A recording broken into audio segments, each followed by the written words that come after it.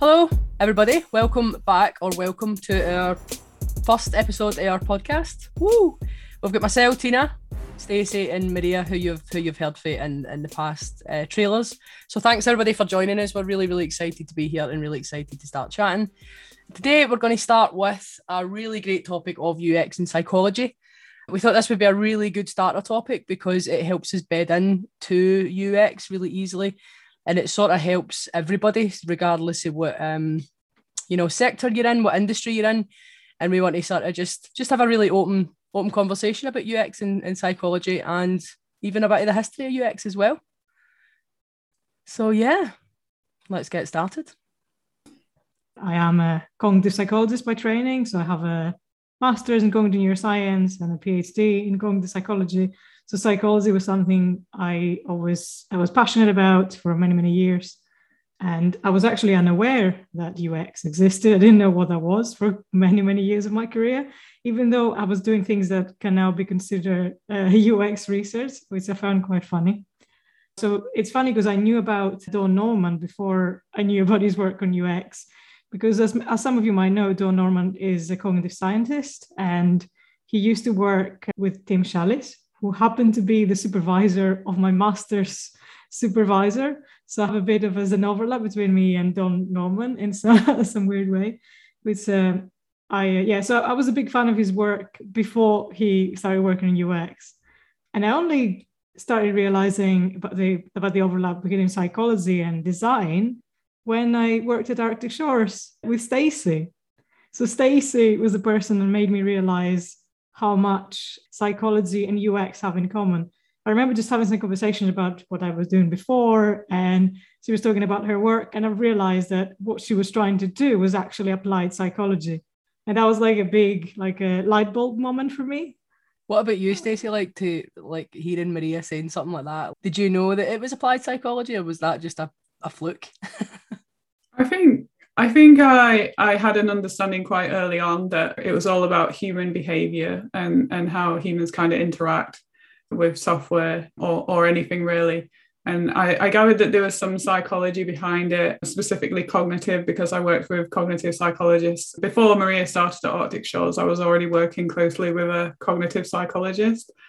So I definitely saw the overlap, maybe not as much until I actually started working with researchers and finding out more about it and exactly how they research. And I think one of the key things was the fact that so much of the terminology and the principles kind of comes from psychology. Like, they run tests, they gather metrics, they observe behavior. Like, it's all things that psychologists have been doing for a long time.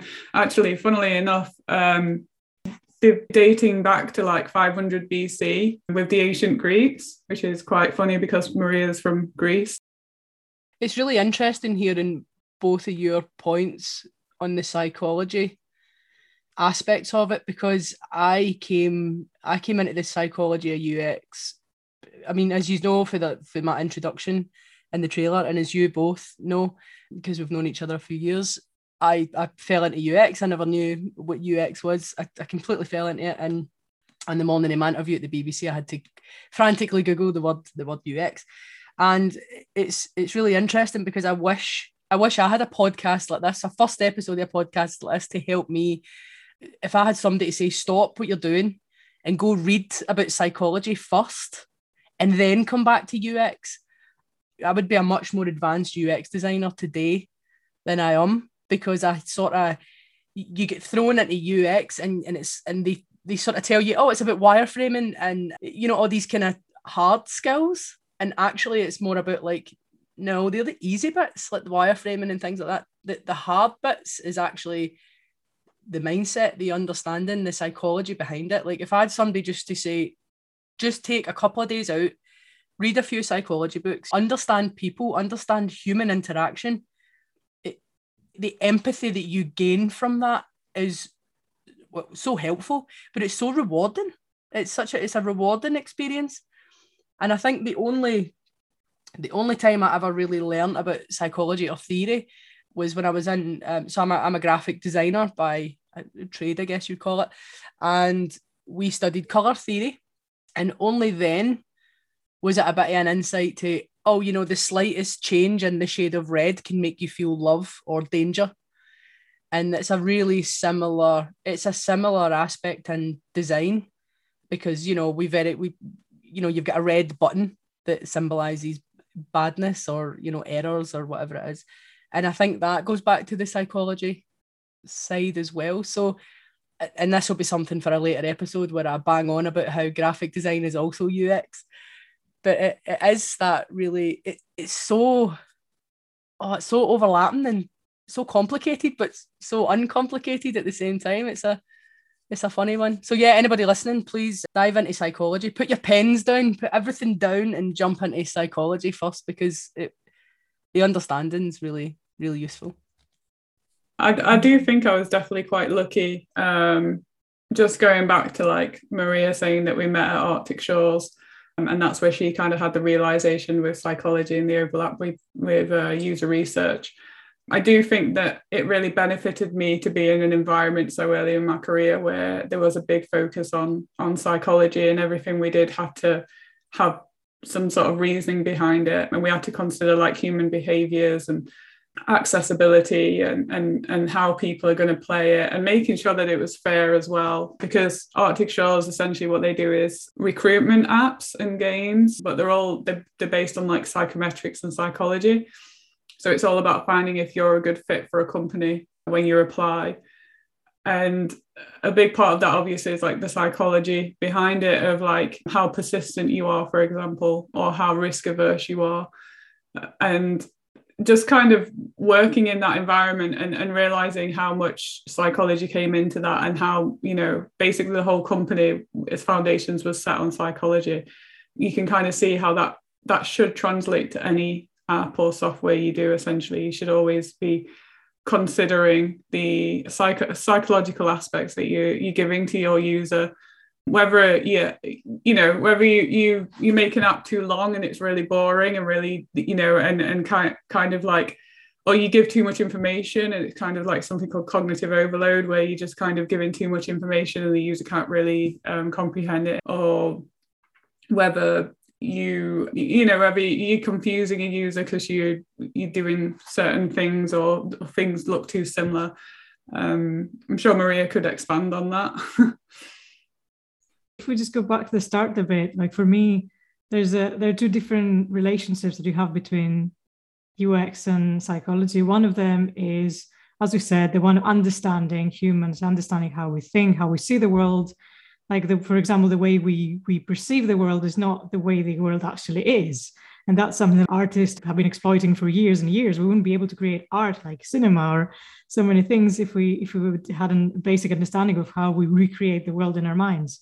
So that's one aspect. So, for example, when you create a prototype, or you during brainstorming, you can start with psychology, because some people have already done the research for you. So you have some basic understanding. It's like doing your secondary kind of research. What do you already know? What are the limitations? And you use that when you create like your first prototype. And that already saves you some research that you probably need to do further on the line. And the second bit is mostly for actually UX research, but everybody in UX is supposed to do research. And it has to do with methodology and understanding the limitations, like how do we measure behavior? What's the best way to do that?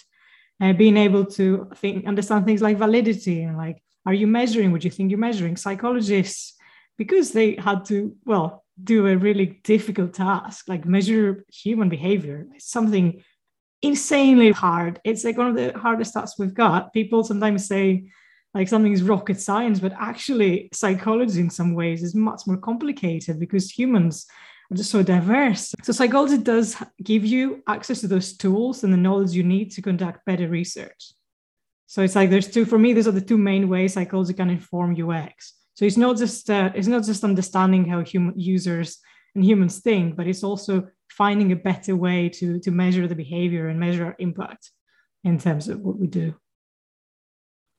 I feel like I've just had a light bulb moment there listening to you saying that, because you're so right. I've always just put it down to like understanding and empathizing and emotions and kind of things. But you're right, there's the actual putting it in practice as well. And there's the input and then the output. And I've never really thought about how the psychology affects the output as well. Wow. Epiphany moment for me. I love that. That's really cool. But psychology is like, it's people tend to call it psychological science now because, you know, it's the kind of thing for many years, people, when they thought psychology, they automatically thought of Freud, psychotherapy. And like, I remember when I was an undergraduate in psychology, people kept joking, "Ooh, you can now read my mind." Like, no, or you can psychoanalyze me now.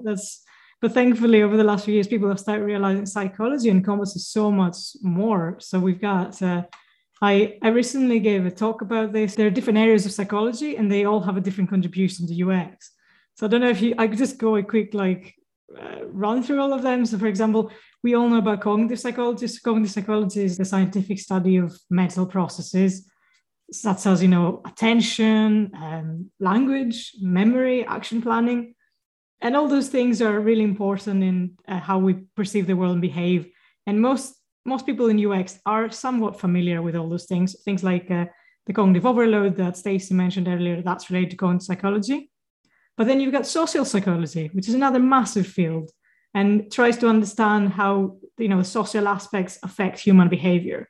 For example, social psychologists try to understand how our feelings, our behavior, and thoughts can be influenced by the presence of other people or the absence of other people. There's differential psychology, has to do with how we differ in our behavior, you know, because as we all know, we're all different, with different personalities, and try to understand how we differ in our behavior and what processes underlie those differences.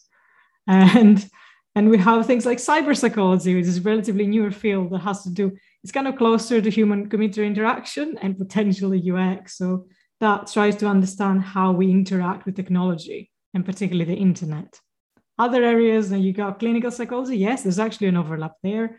And that takes us closer to things like accessibility, because understanding the limitations some people might have in the way they perceive the world, they think, can lead us to create better tools and better experiences for them. And I'm also thinking developmental psychology, if you work on products that have to do with children or older adults, because developmental psychology, you know, we don't stop growing once we reach 18. We keep growing and changing our cognition and behavior throughout our lifespan. If you're just a UX, or you want to go into UX and you've never really done anything related to psychology, just take an intro course. There's loads of free of them on Coursera.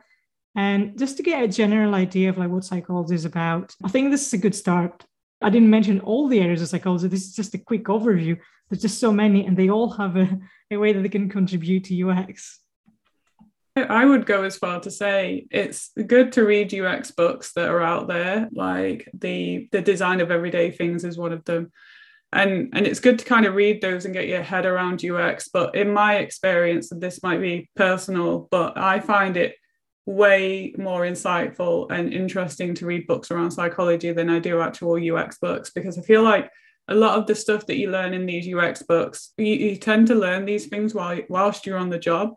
So whilst I'm working, I tend to pick up a lot of these things that these, you know, the books that I've read around UX. And a lot of it, now that I am a couple of years into, you know, 8 years into my career, a lot of it I kind of already know about to some degree. Whereas the psychology books, I feel like it's an area that I just feel like I'm constantly learning something new, and it's not something that I can just learn on the job either. It's something that I have to go out and research and kind of do that myself. So I think it's important if you're a new UX designer to read UX books, but I think there's also a huge importance, especially if you're more of a senior designer, to read psychology books rather than just sticking with UX.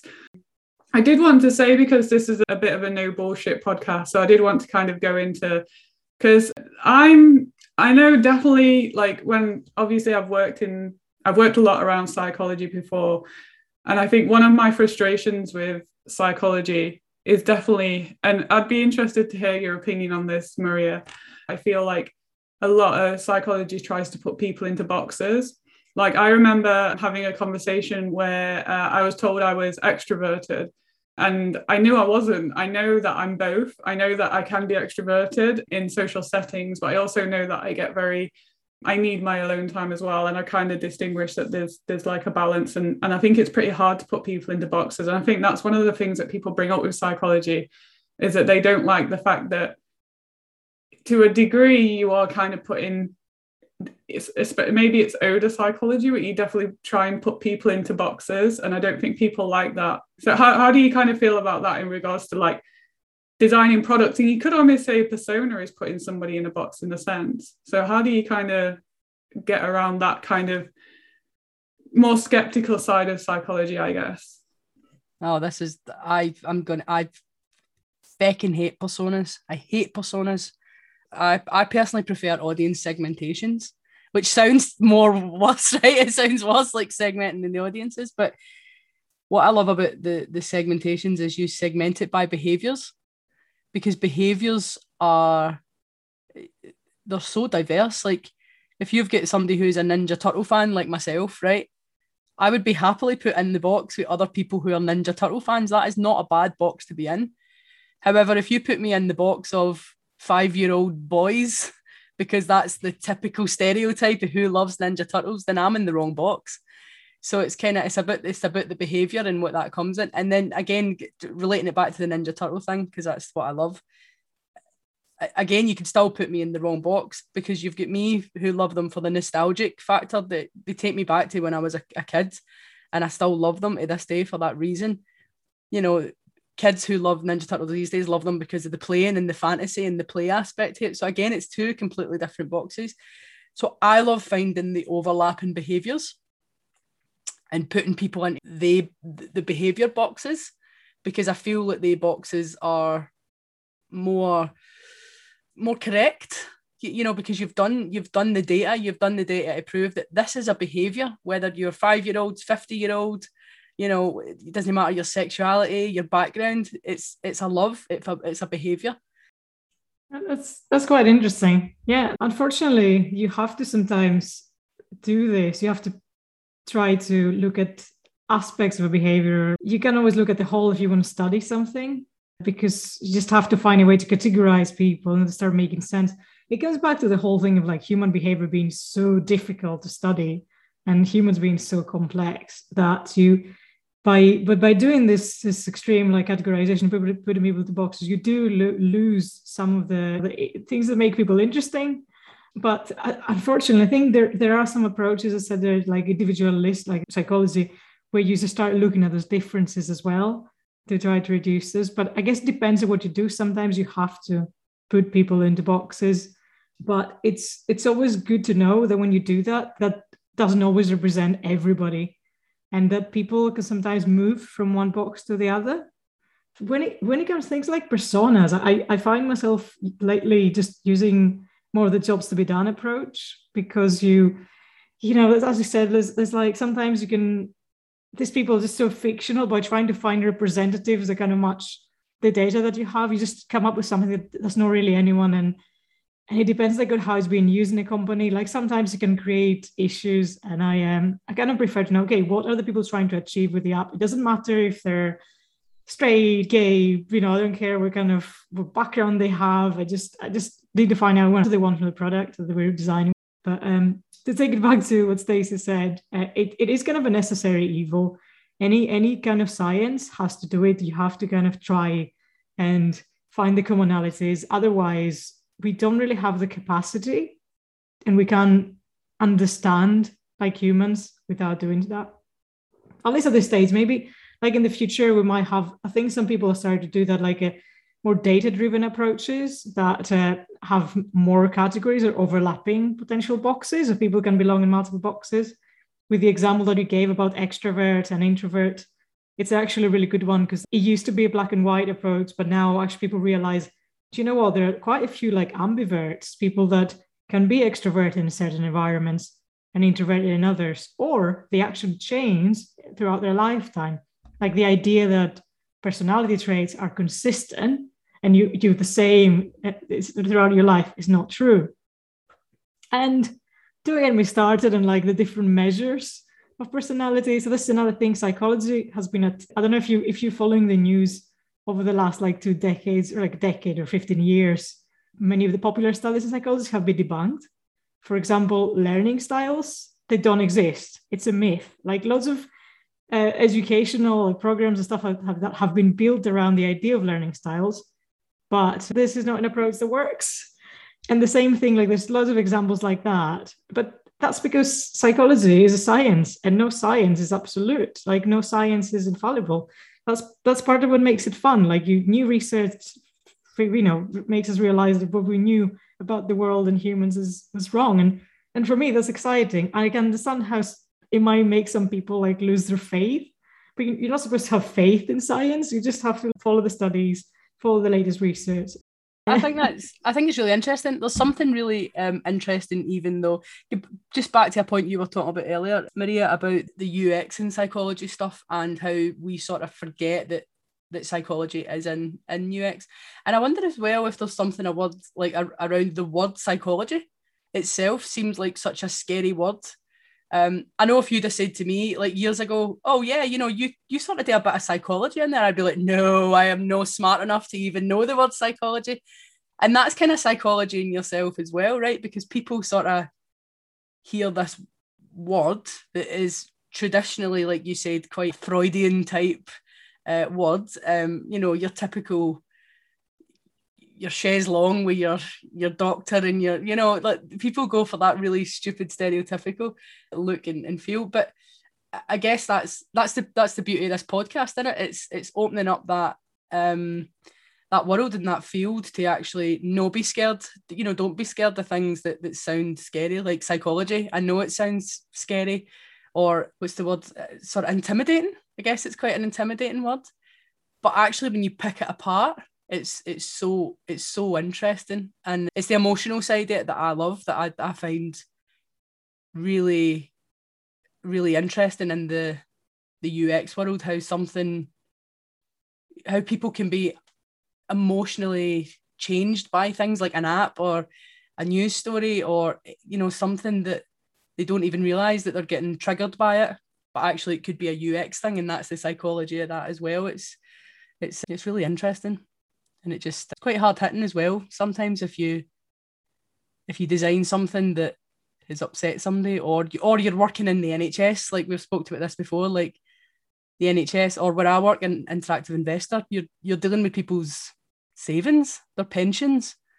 If you say something wrong in an email, or you get a tone of voice wrong, that's, you're messing with people's minds. You always have in the back of your mind when you're designing that you're not just designing this because it's your job. I mean, yeah, it's your job, but you're designing this because you want to help people in the long run, and you need to think about how that design's going to affect them.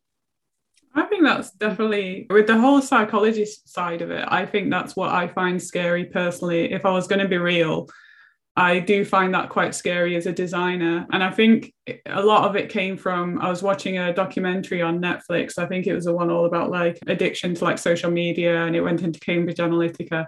And at one point, a designer, a guy on there, I'm not sure if he was a designer or not, but he said it's up to designers to decide if what they're doing is the right thing. Because, the guy that invented the infinite scroll, he regrets that now because he sees the negative side effects that's had on people's mental health, because it means that they're more addicted to scrolling through Facebook or Twitter or anything like that. And I think that's quite interesting. And I do think it's the psychology side of it that makes it a little bit scary, because you are tapping in. And if you work for a company that their whole goal is to get people addicted to their app, whether it's gambling, I think gambling is probably one of the most controversial.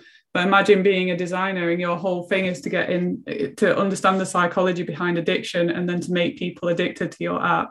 There's definitely comes, I think as a designer, as designers, we need to understand that we are designing these experiences, and that as much as we want to design for good and we want to design the right thing.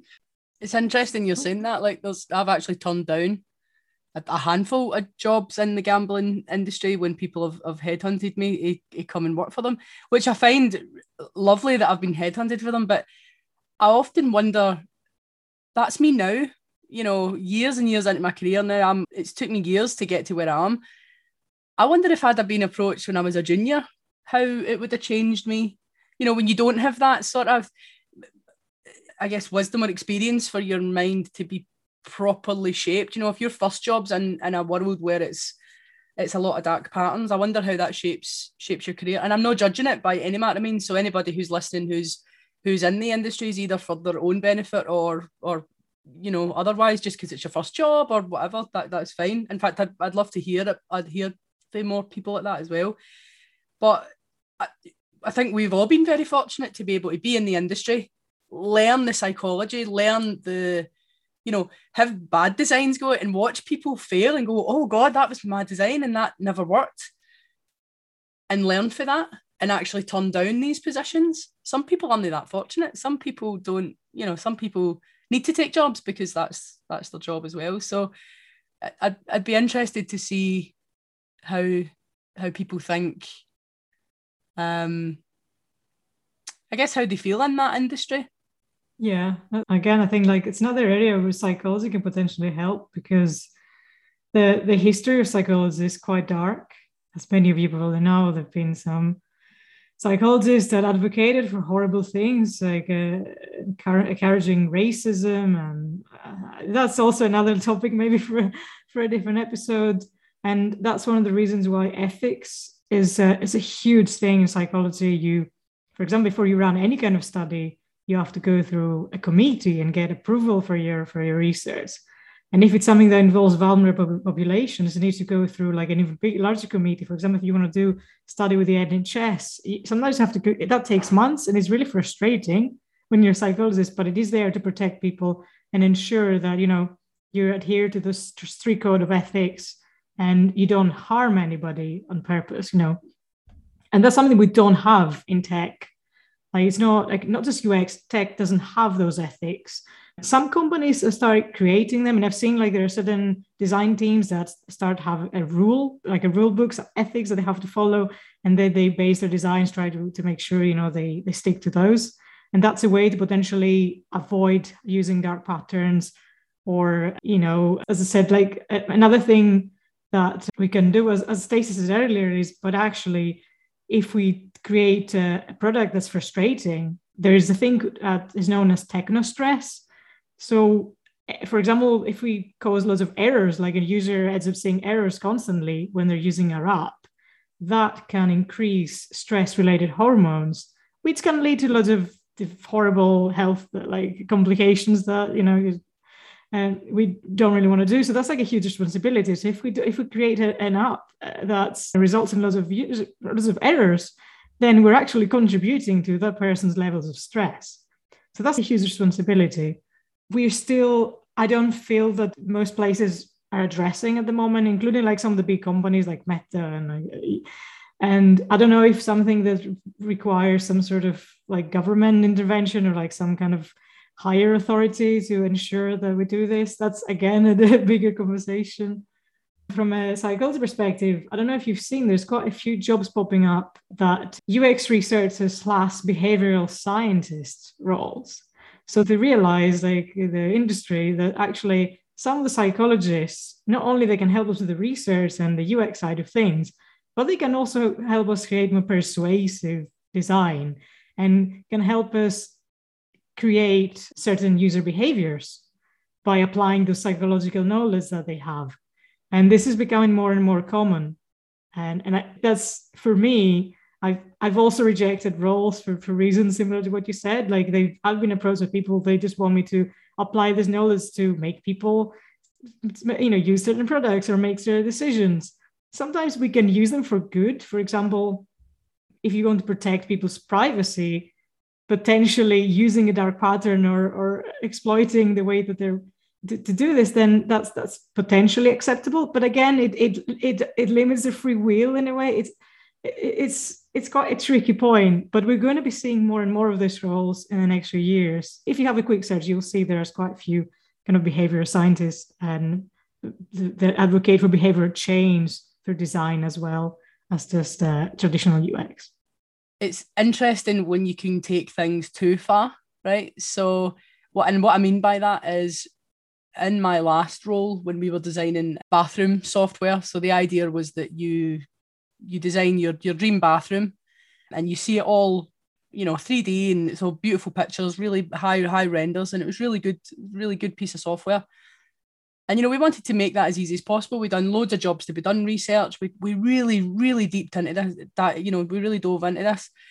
And we had a good research program and a load of research studies. And what we found was that people were struggling to make this, fill this imagination gap. They kind of knew what they wanted, but they wanted to see it in real without having to go through the hassle of a designer and things like that. So we knew that, and we were going, right, okay, we'll solve that problem. And we did. We solved it by saying, okay, tell us your the kind of style that you want for your bathroom, your colours, you just pick what you need and we'll put it all together for you. And that's what we've done. We packaged it up, and at the end we went, ta-da, this is your dream bathroom. And we solved the problem, right? Wrong.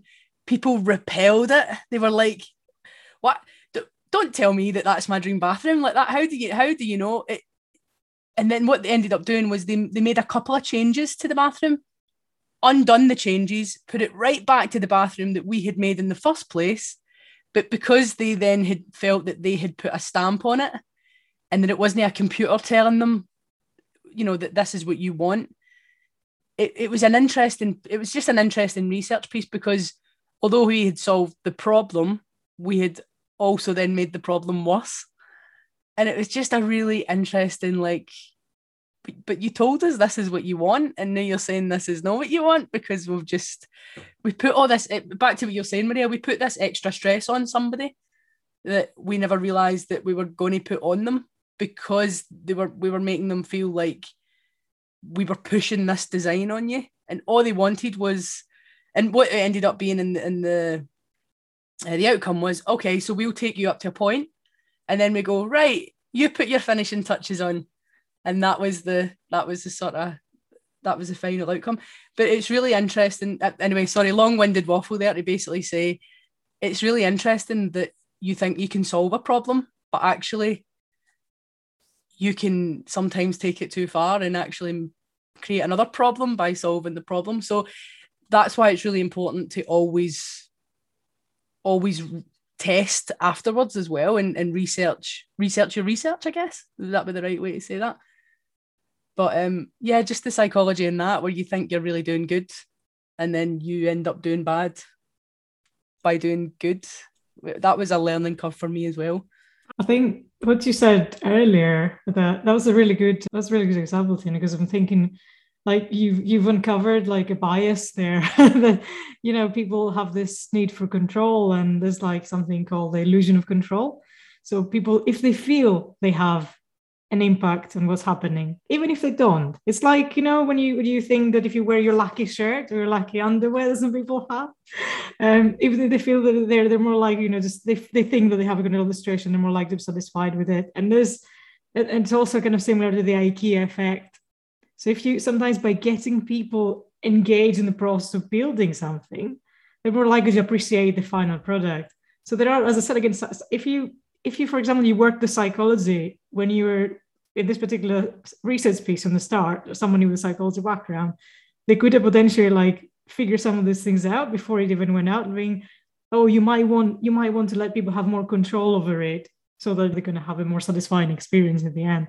But it is really, as I said, this is what happens. You got people that have been in the field for a long time, especially working in UX or design in general, and they end up discovering all those things as they go. They might not have a name for it, but you do have a gut feeling. And then the next time you design, that, oh, I shouldn't do that like that, because last time this is what happened. And sometimes by having the knowledge of psychology when you start out, you can potentially avoid, or you can never 100% predict human behavior, because there's so many biases in play that sometimes they contradict one another, but it gives you sometimes a head start.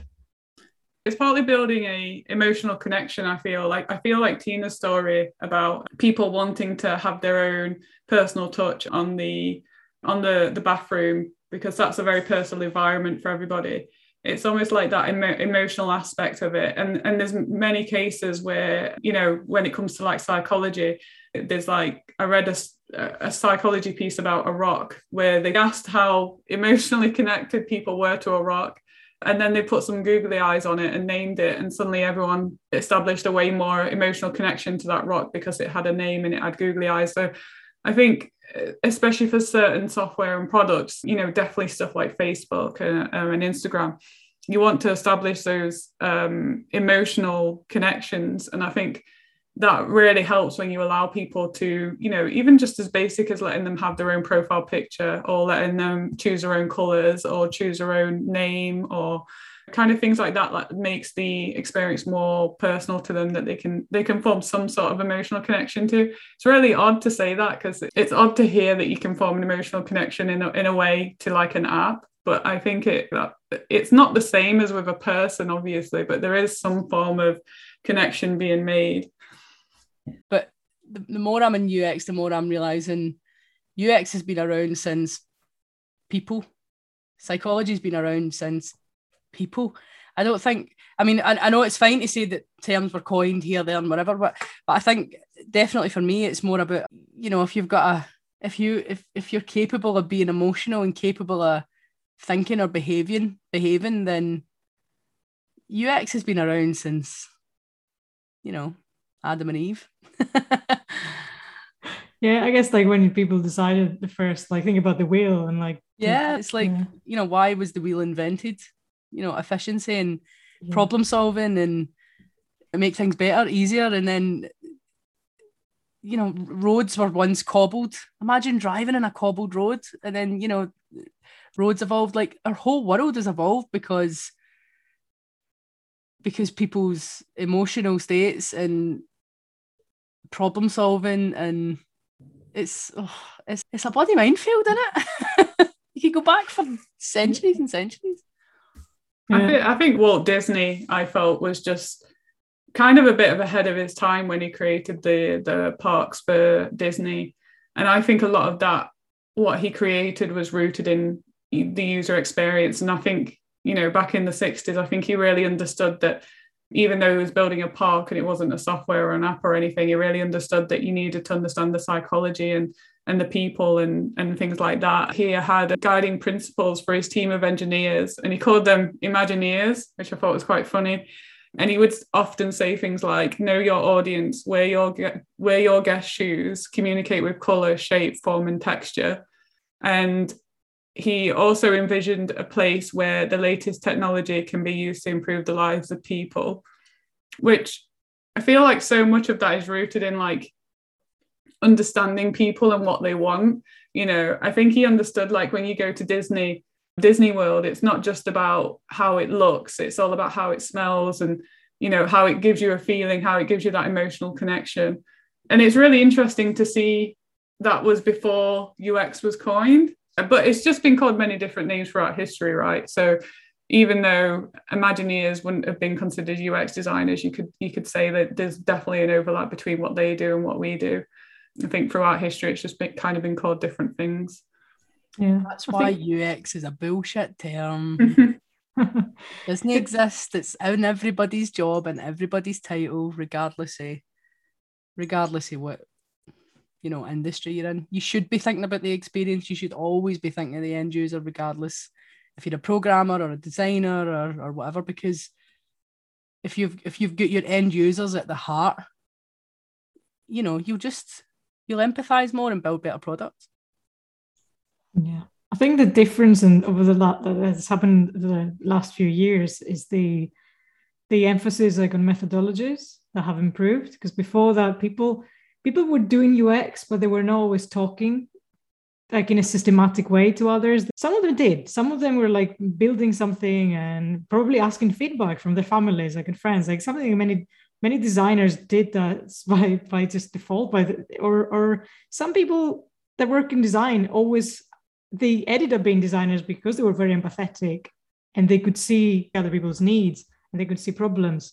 But now I think the last few decades, we have a more systematic way of doing it. And that ensures that we include more users and we do it in a way that reduces the amount of bias that goes into the process. So, but I agree with you absolutely. Since we started creating products and tools, we were doing some kind of UX design, because like how are you going to design a hammer that's functional? You have to think of the ergonomics. And how would you do that? Well, just use your hand. And this happens like people have similar hand sizes and, there are things like that. And just by trial and error sometimes. So they kind of had their iterations just by trying to, and so I agree. The only thing that's changed is mostly like having a more specific methodology And the rules seem to be more clear now than ever before. This episode of UX Guide to the Galaxy, where we talked about the psychology of UX, was brought to you by myself, Tina, and Maria. Thank you for joining us this evening, and we hope to see you in the next episode.